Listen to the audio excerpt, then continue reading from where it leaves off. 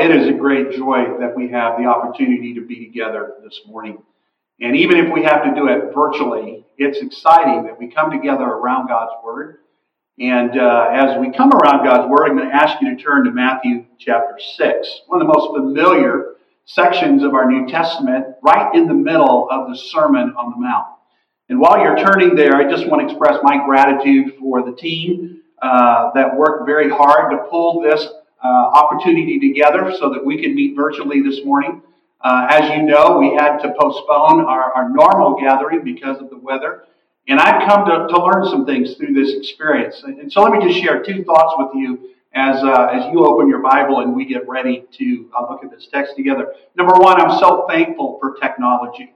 I'm thankful that we have the opportunity that maybe even 30 years ago we wouldn't have had.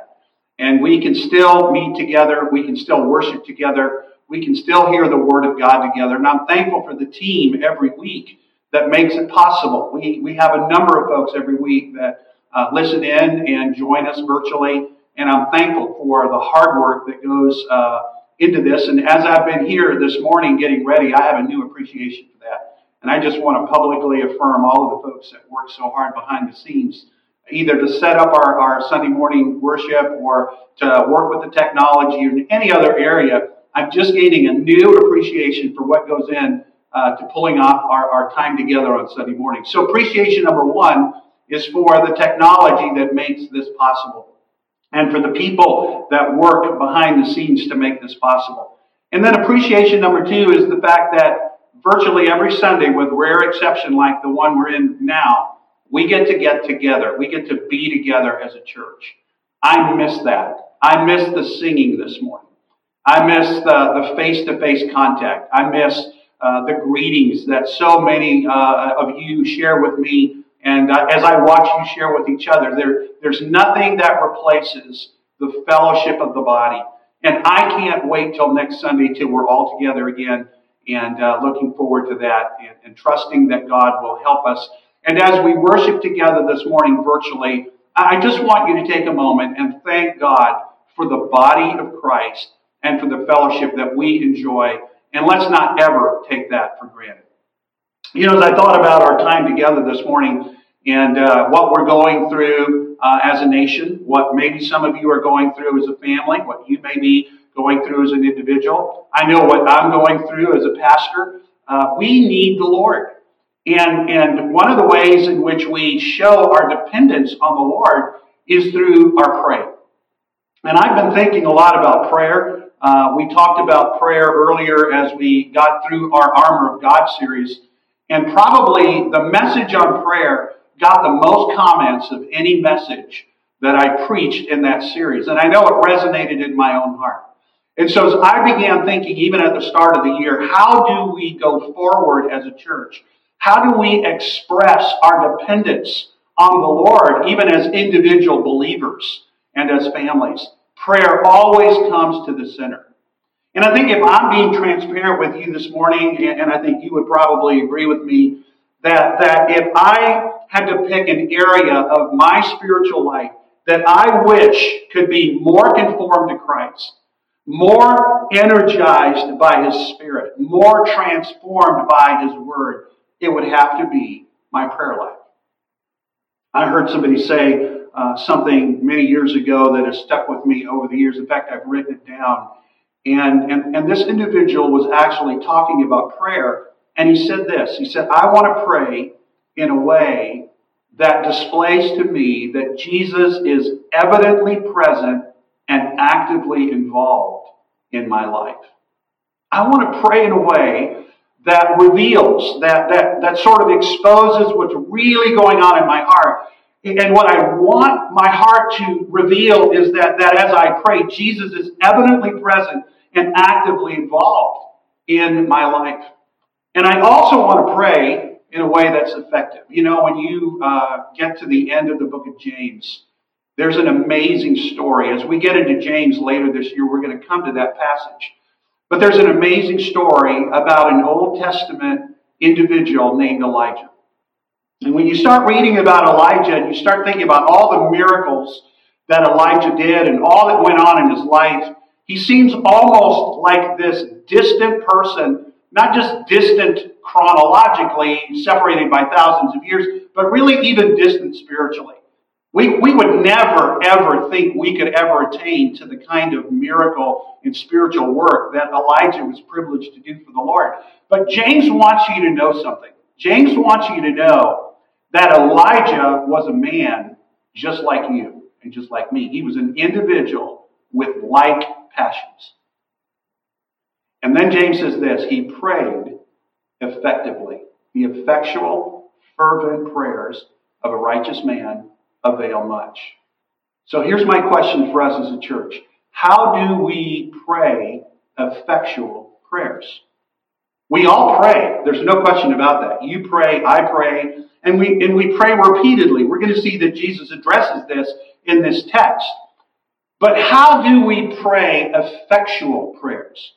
Not just fervent prayers, not just faithful prayers, not just repeated prayers. How do we pray effectually before the Lord?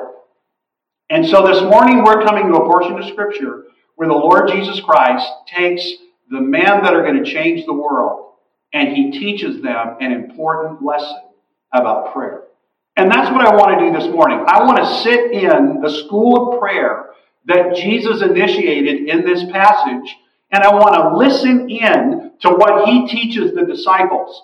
Because as we listen in to the lessons that Jesus is about to teach, I believe that they have transformative power in our own praying. And if we will listen and learn as the master teacher teaches us how to pray, it may affect more than you think.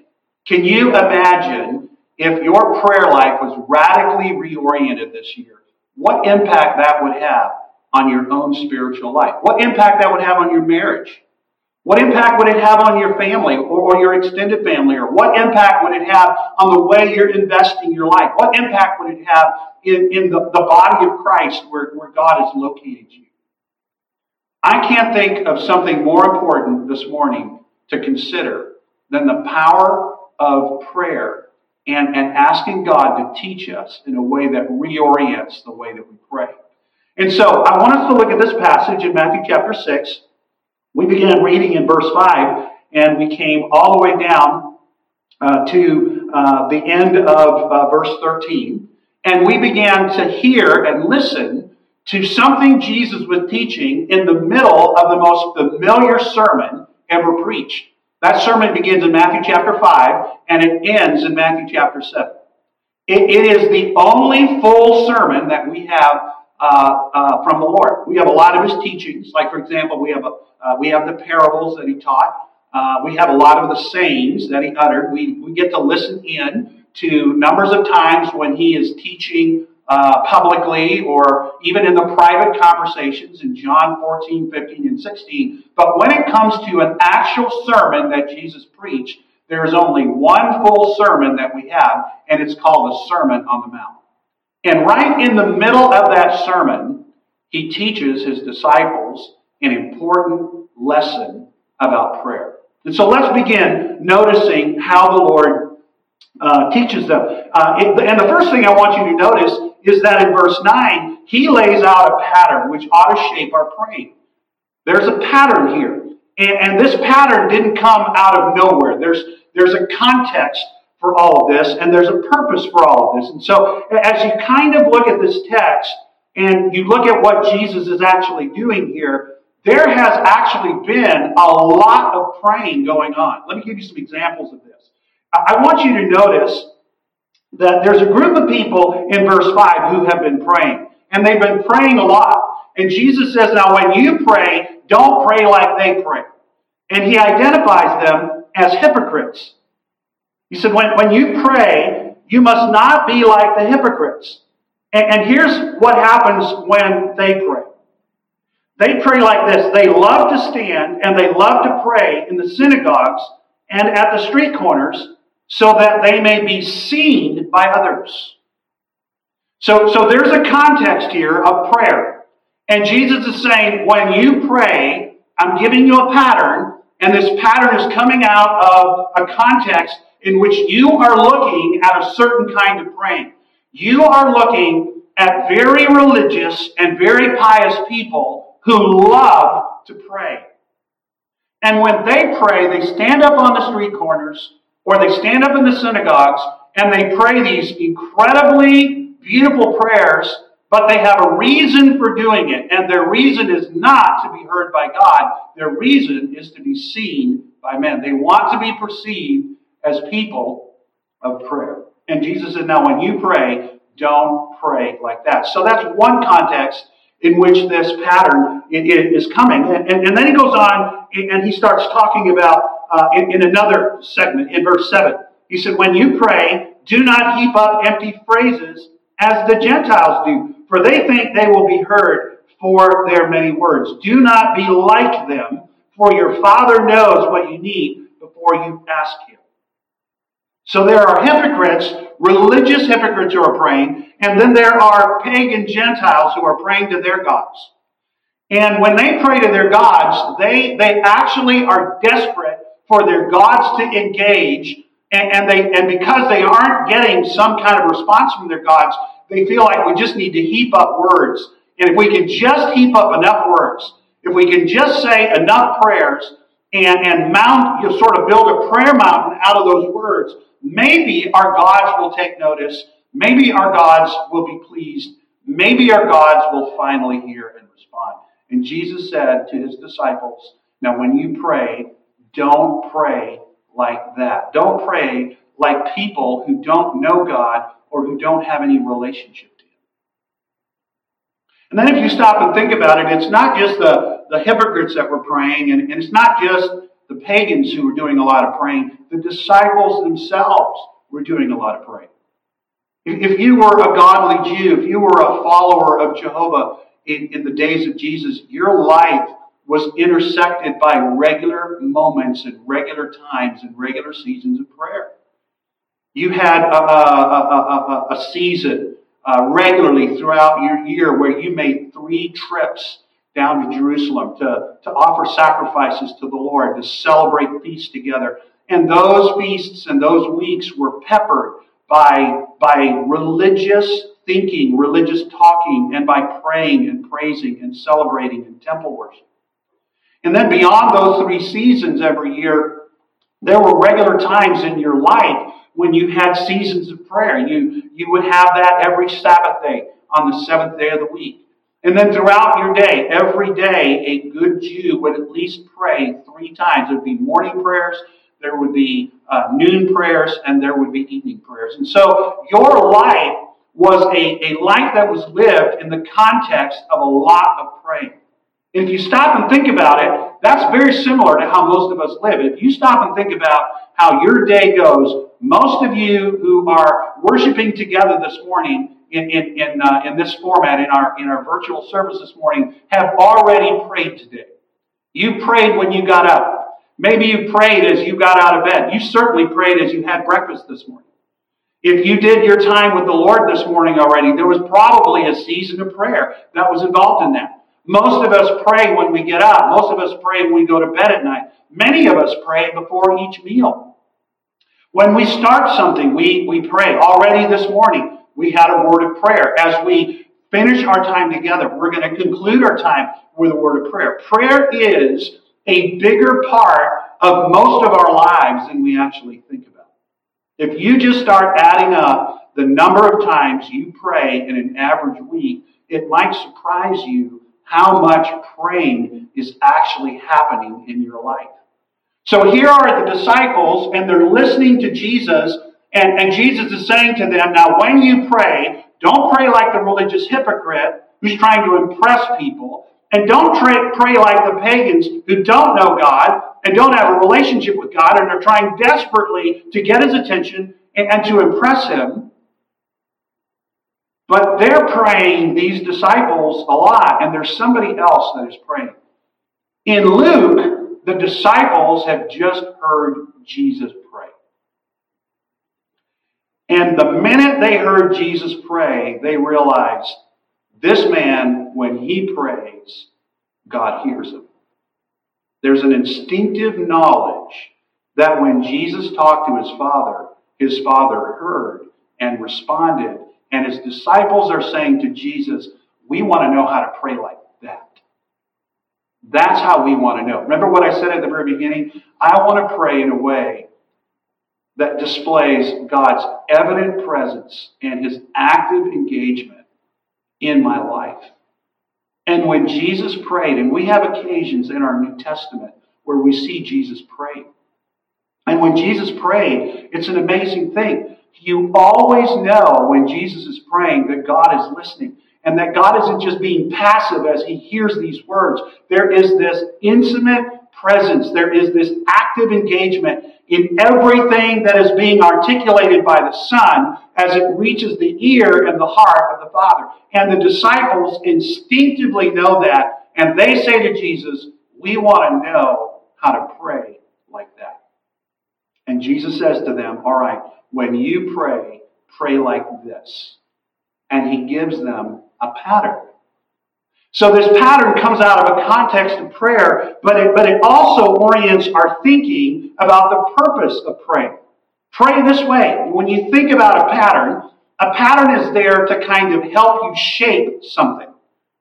And so when you come to this prayer is not intended to be sort of like a magical formula that you just repeat over and over and over. And if you can just repeat it enough times, then maybe God will listen and respond. That's not the purpose of the Lord's Prayer. In fact, when you think about this prayer, it's commonly called the Lord's Prayer, but the Lord never prayed this prayer. He actually taught his disciples to pray this prayer, and it's intended to be a pattern that helps us to think through our conversations with God that we have on a constant basis. It deals with the subject of our praying. It deals with the person to whom we pray for. And so this pattern is in our Bible to help us understand that there is a way in which we can pray where we will see God actively engaged and personally present with us as we pray the kind of prayers that Elijah prayed and that James describes in James chapter 1 as the effectual fervent praying of a righteous man. And the first part of that is coming to grips with the idea that Jesus is giving us a pattern that ought to shape the way we pray. And then the second thing that you see here in this text is not just a pattern that should shape the way we think about praying. There is a person that is identified to whom we pray. And Jesus says it this way. He says in verse 9, pray then like this. And the first thing he says is stunning. Now, you know the first thing he says because whenever you pray the Lord's Prayer, these are the first two words that come out of your mouth. And we have been thinking and praying this way for so long that it almost just kind of goes right over our head. But if you were listening in, like the disciples were, these two words would have been completely stunning to you. And the two words are this: our Father. Our Father. So let's talk about those two words. These two words identify who we're actually praying to. When you open your mouth, and sometimes our prayers don't even come out of our mouth, do they? Sometimes we're just walking along, or maybe we're driving along, or maybe we're lying in our bed, and something just overwhelms us, and our heart cries out to God. And there's someone at the other end of all of that to whom our praying is directed. And Jesus says to his disciples, when you direct your prayer, you are directing your prayer to God. And the relationship that you have to him isn't like the relationship that the Gentiles have to their gods. It's not even like the relationship that all of the created beings of the universe, like the angelic hosts, have to him. When you pray to God, you are praying to someone who has an intimate relationship with you. What's stunning about that text to me is the word our. Because Jesus has been praying throughout the Gospels, and he talks to his Father, my Father, or he addresses him directly as Father. And here he is, he's looking at these men, and he's saying, my Father is actually our Father. And you're to pray to him like I pray to him. There isn't this distant theological sort of chasm between you and him. He is our Father. And so when you direct your praying to him. Now I think it's interesting, and maybe we should just take a moment here to talk about the exclusivity of this. When we pray, there is an exclusivity about who we pray to. And who we pray to in the Bible is the Trinity. Sometimes we pray to God the Father. Sometimes we address God the Son. Sometimes we address God the Spirit. But there is a boundary to whom we pray. Let me give you an example. We don't pray to pagan idols. We just don't pray to pagan idols. When Jesus established his pattern, he says, this is who you pray to, and he addresses deity. He addresses a member of the Trinity. We don't pray, for example, to other humans.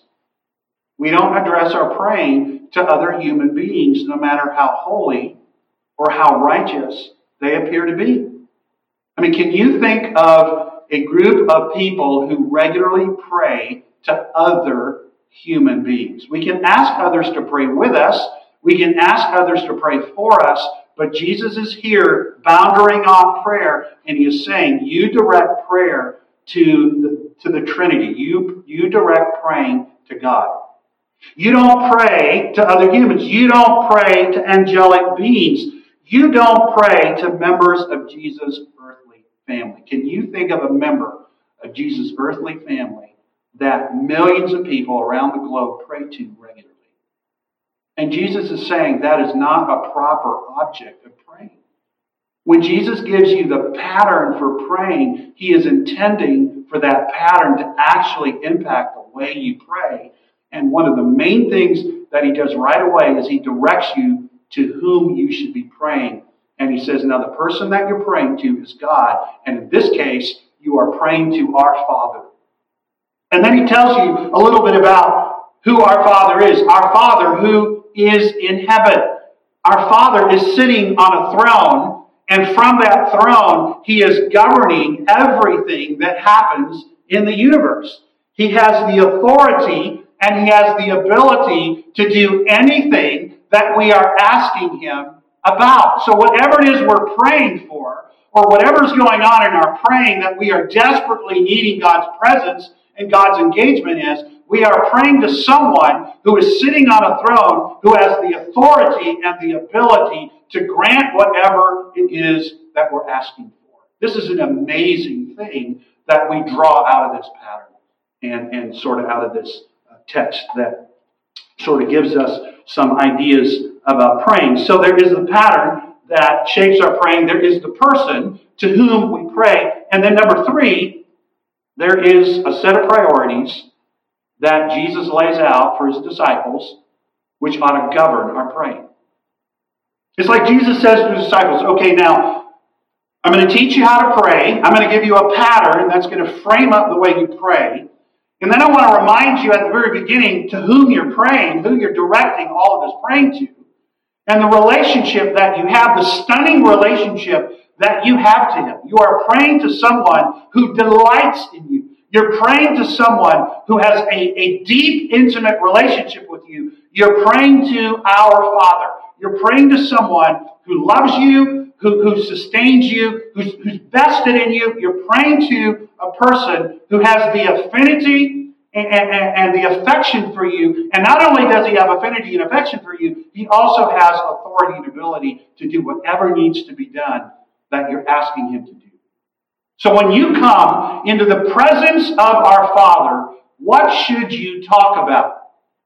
When you want to have a conversation with our Father, and that conversation is daily and many times during the day, what is it that our Father wants to talk about? When you come to God and you're lifting up your heart and your voice in prayer, what are the things that should occupy the conversation? And Jesus said, let me give you 3 major priorities that God is eternally interested in. And when you come before our Father and you want to have a conversation with him, these are the things that should be governing and that should be filling up the conversation. When you come to God, these are the things. Whatever you're talking about and whatever the content of your praying is, these are the things that should occupy and shape that praying. And here's the first one.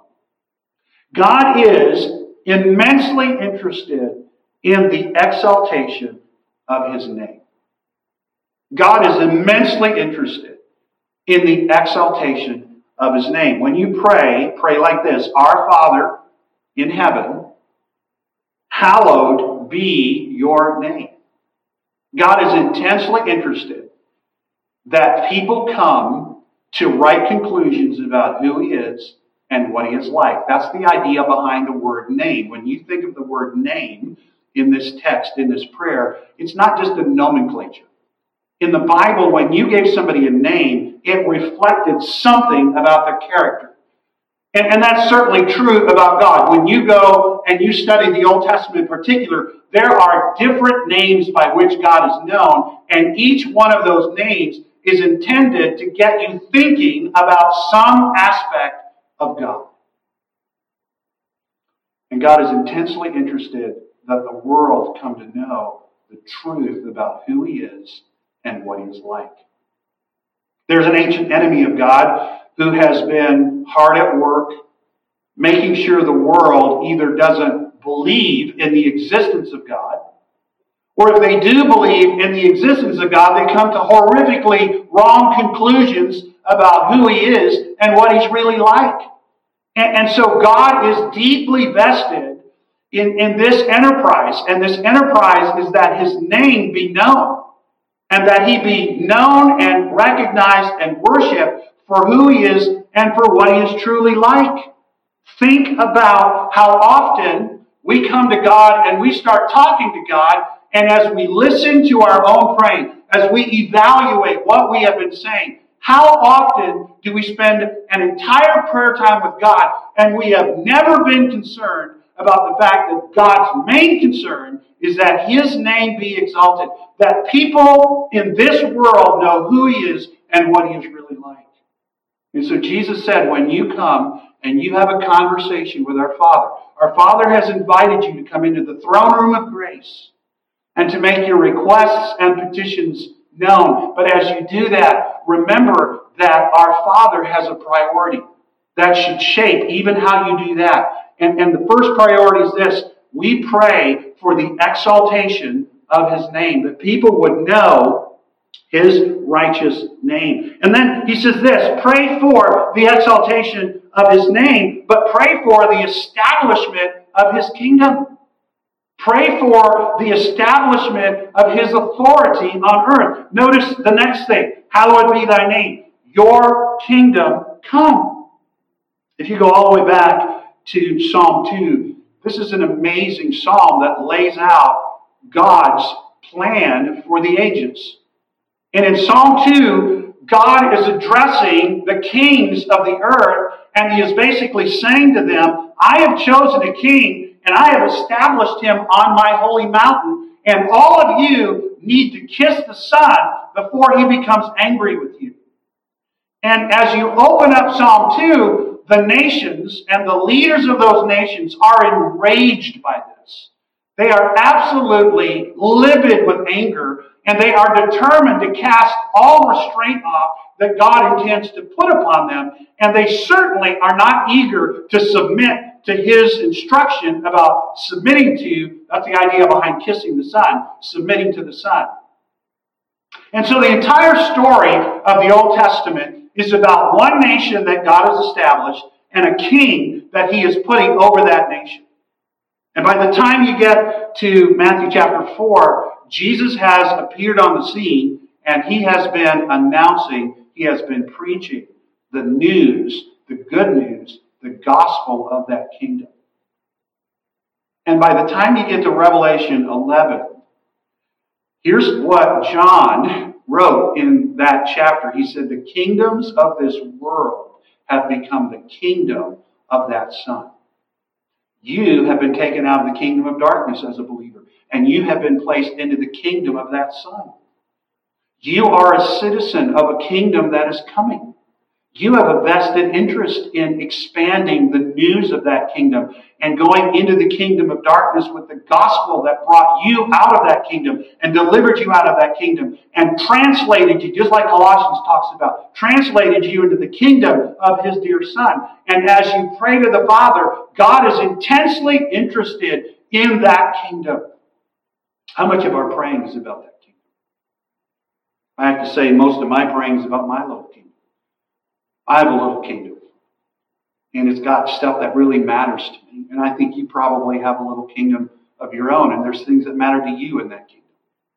And sometimes we get so consumed with getting God to line up to do the stuff we want done in our little kingdom that we don't even stop and think about the fact that God is on a massive mission to redeem and restore people and take them out of the kingdom of darkness and put them into this glorious kingdom of His Son.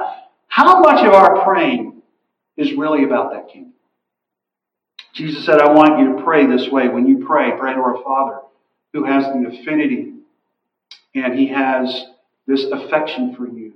And He has the ability and He has the authority to do what you're asking. But how much of your praying is really about the things that really matter to Him? The exaltation of His name, the establishment and the extension of His kingdom. And then He says this, pray for the execution of His will. Notice how He says this, your kingdom come, your will be done. God has a will. There is this eternal will, the decisions that He makes about life. These are the decrees of God. These are things that happen because in the overarching plan of God, He has planned the way that we live. We talk about this in the word providence. Everything that has happened in 2019 and in 2020 and in 2021 didn't take God by surprise. They weren't outside. All of those events weren't outside of God's providential control. And so as we pray and as we are invited to come in and express our hearts to God, and we ask Him to change things that are going on in our nation, and to change things that are going on in our world, and to change things that are going on in our lives, we have to remember that as we pray, we need to say to the Lord, Lord, I'm praying and asking for these things, but I'm really asking for your will to be done. Because you are the God of providence. And then there are things that God has revealed clearly in His Word. The moral will of God, the ethical will of God that He wants done. There are no questions about that. God, help me to live in line with those directly revealed patterns of behavior. Your will as You wrote it down. And then there is our own personal will. God, what do You want me to do this year? And so how much of our praying is, and I'm saying this about myself, how much of our praying is praying that is more about God getting in line to do my will than me getting in line to do God's will? And I think that's why we have this amazing phrase at the end of verse 10, your will be done on earth as it is in heaven. There is a place in the universe where God sits. And in that place, everything is being done according to God's will. And Jesus is saying, when you pray, you need to pray that just like God's will is being done in heaven, it needs to be done on earth. And how many times do we, as I said a moment ago, look at prayer as a way to get God to do our will instead of prayer being the way in which God lines us up to do His will? So that's a very important part of what Jesus is teaching. Remember we said it was a pattern? Well, this is sort of shaping the content and the orientation of our praying. How different would our praying be in 2022 as a church? How different would it be as a family? How different would it be for me as an individual believer if I were governed by praying that God's name would be exalted and that God's kingdom would be extended and that God's will would be done on earth just like it is being done in heaven? And that brings us to the fourth thing in the pattern. And the fourth thing is this. There are petitions in this pattern that Jesus introduces and says, now that your praying has been oriented around the right priorities, you're going to need things. And as you have need of these things, don't hesitate to come to God and ask for them. As you are living out your life so that God's name will be exalted and known, so that people around you will know who God is and what He is like. People in your neighborhood, people around you, people in your circle of friends, people at your job. As you live for the exaltation of God's name, as you live and engage in the extension of God's kingdom, as you take the gospel to people around you, as you strive to do the will of God, there are things that you are going to need to accomplish those amazing priorities.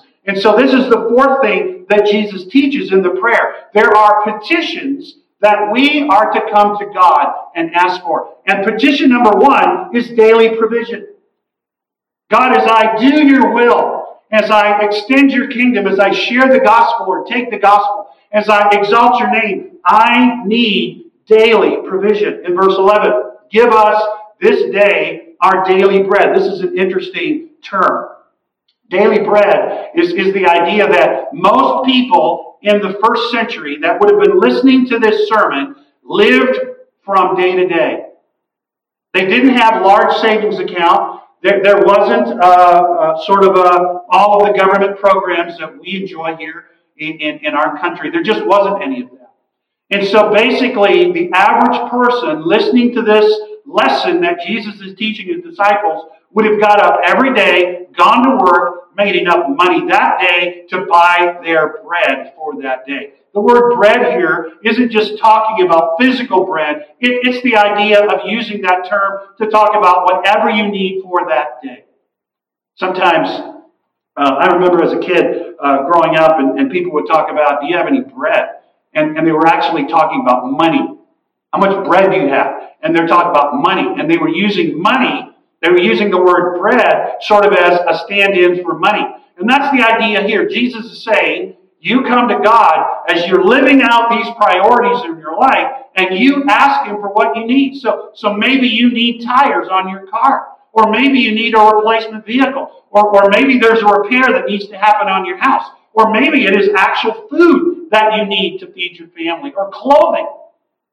And God is saying, as you live out your life, and as you give yourself to these massive priorities that matter to God, you come to God every day and you say, God, as I exalt your name and as I extend your kingdom and as I do your will on earth, I need daily bread. And we do, don't we? I mean, you need it as a person. Your family needs it. My family needs it. We need it as a church. I mean, every week, we live week by week dependent on God providing for our needs. And we ask God for those needs. And then He moves in your heart. And He moves in many of you to give beyond your capacity. Some of you have very limited capacity to give. And God touches you. God moves in your heart. And His Spirit energizes you to give. And then we show a number on Sunday. And oftentimes that number is just there. And we don't really see behind that number the immense thing that God did in so many of our hearts and in so many of our lives so that we could do that. God is giving to Palmetto Baptist Church our daily bread. And He's doing it through you. And He's going to provide daily bread for you. He's going to do it in your family. He knows what your needs are. He knows that your kids need shoes. He knows that you need food. He knows about the health insurance issue that's going on. He knows about the medical crisis that you're facing. He knows how many miles are on your car and how bald your tires are. He knows those things. And Jesus said, now when you pray, and you're coming to God, and you're talking to Him about these incredible priorities, you also need to come and you need to talk to Him about the daily needs that you have. So we're invited to come and pray for daily provision. And then we're invited to come and pray for pardon, for forgiveness. Look at verse 12. And forgive us our debts. Some of your translations would say the word trespasses. When we stepped over the line, as we have also forgiven our debtors. You know, as we live our lives and as we go about our daily lives, there are so many places where we are going to step over God's lines. And I'm so thankful that we have been clothed in righteousness. And that the righteousness that Jesus Christ imputed to us is unassailable. We will never stand before the Lord to give answer for the guilt and the wrath that was rightly upon us that Jesus took in our place. He has imputed a righteousness to us that will never, never be taken away from us. He has established a peace, as we saw in our study through the book of Ephesians. But you and I both know, even as we stand in that glorious place, as we have our movement throughout life, we are going to step over God's lines. Sometimes we do it unintentionally. Sometimes it's a moment when we're overwhelmed by a temptation. Sometimes we actually do it intentionally. We're going to rub up against another member in the body of Christ, and there's going to be an offense. There's going to be some area, either in our thought or in our speech or in our deed, where we didn't live up to God's expectations, when we actually, on a personal level, did not do some aspect of God's will. And Jesus says, now here's what you do when that happens. You come to God, and you tell Him, and you confess, and you ask God to forgive, and you ask God to cleanse. And He does. This is an amazing invitation. I mean, think about this. The book of Hebrews says that when we stand before God, we are naked. There is nothing hidden before Him. He knows everything. I mean, the greatest example that I know of this is in Genesis, when Adam and Eve sinned, and immediately they ran and they hid and they tried to cover. And God goes on a search for them. And it's not because God was trying to find them. God knew exactly where they were. It's not like God was saying, I lost my first man and my first woman. I got to go find them. He knew exactly where they were. The idea behind the search is there is an intentional seeking of God, and He's going to seek out His beloved creation. When you and I sin, and we fail to do some aspect of God's will, it can almost be overwhelming. It can almost come to the place where we don't even know how to make our way forward. We feel like we have so shamed the name of God, and we have so betrayed the kingdom, and we've acted like the kingdom of darkness, and we haven't done His will, and it's almost like it crushes us. And Jesus says, just like you come to God when you're under the crushing weight of need for daily bread, you come to God when you're under the crushing weight of guilt that's already been paid for. This has already been covered. Whatever it is that you're about to confess to God and talk to God about, He already knows. And He's already taken care of it. It's already been dealt with. And so that's why this prayer is so liberating. He's saying to every one of us, in the moment of our failures, we come to You and we confess, and we ask forgiveness, and we ask for cleansing, and we ask for restoration. And God grants it to us just like He grants our daily bread. You and I, for all of our life, have been experiencing day after day, daily bread that comes from God. Most of us have not missed too many meals. We may not have known exactly where they've come from, or there's been some bill that we didn't know how we were going to pay, and God either gave us more work to do or somehow He supplied. God has been in the business for most of our lives of showing us daily bread and making sure we get it. Well, He also has been in the business of giving us daily pardon. And He never runs out. It's not like we're going to exhaust the bank, or it's not like God is going to say to us, now this is the third time this month we've talked about this. It isn't the way that Jesus is presenting this. He is saying, listen, as you live out God's big priorities, you're going to need daily provision, and there are going to be times when you're going to need daily pardon. Not just with God, but with one another. And then notice the final thing in the text, and that is this: you're going to need daily protection. Notice what He says in verse 13, and lead us not into temptation, but deliver us from evil. This is not talking here about God tempting you to sin. The word temptation here is actually the word for trial or test. I mean, think about how many times God allowed His people to go through seasons of testing. Earlier on in this very book that we're in Matthew chapter 3, after the baptism of Jesus, and in Matthew chapter 4, Jesus Himself went into a season of testing. And Jesus, having gone through that season of testing, is looking at His disciples, and He is saying to His disciples, as you pray about God's big purposes, you pray for your daily needs, you pray for daily pardon, but it is entirely appropriate for you to pray and ask God to deliver you from any testing. And that's exactly what we find Jesus doing on the last night of His life, as He is pouring His heart out to God, knowing that the next day He is going to be executed in the most painful and horrific way and shameful way. And He says to His Father, Lord, Father, if there's any other way, Nevertheless, not my will, but thine be done. And then Jesus says this: you pray for deliverance from testing, but you make sure to add to that you be delivered from the evil one. Because the evil one will always come in a season of testing to try to distract you from something God has called you to do, to try to distance you from people that God has called you to do it with, or to try to divide you, or discourage you, or actually cause you to stumble or sin. These periods of testing that God intends to use to build us are the very things that Satan would love to take advantage of to bring about great harm or discouragement to your life. And so as you head into a season of testing, and you know that life is about testing. We've had it in 2021. We're going to have it again in 2022. And God, as you introduce those seasons of testing into our life, deliver us from the evil one. So how do we know that God can do this?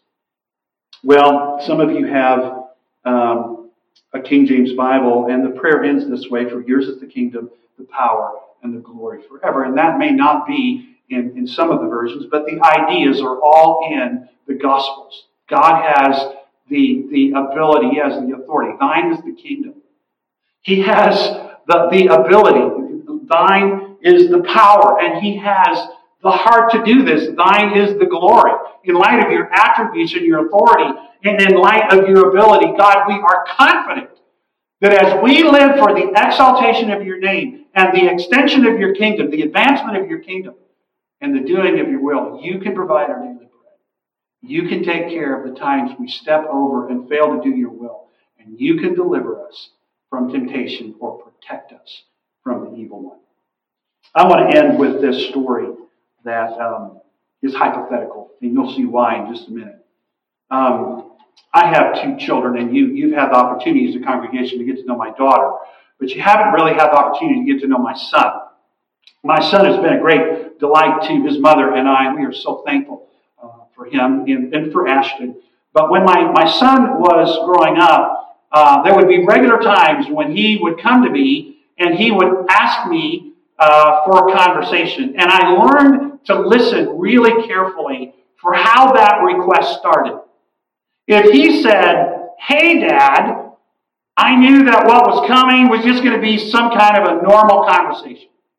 We might be talking about, something that was going on or something that interested him or something he'd observed. But if the conversation started this way, if the conversation said, "Say, Dad," then I knew that there was going to be a request.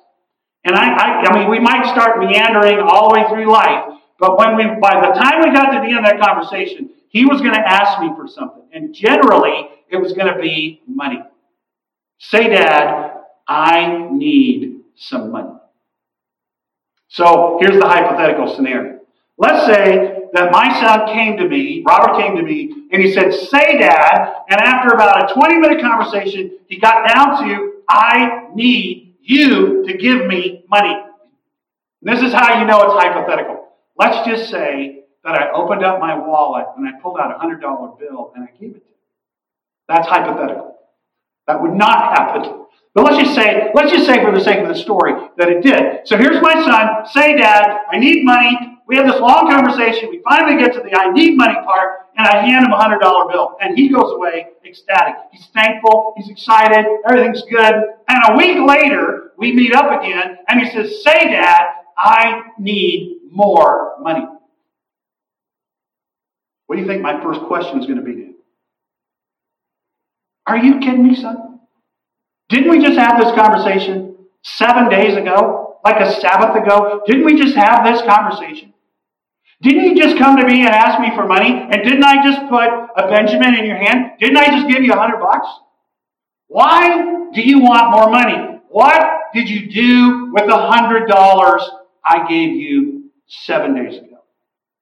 And upon that question hangs all the law and the prophets for him.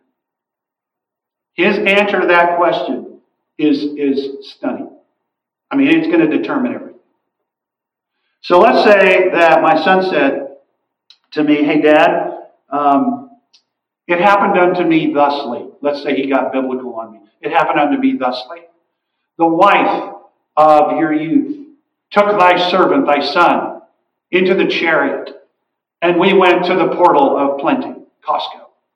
And as we entered into the fields of plenty, there thy son spied an open field a pallet full of Skittles. And thy son, being led of the Lord, made $100 investment in Skittles.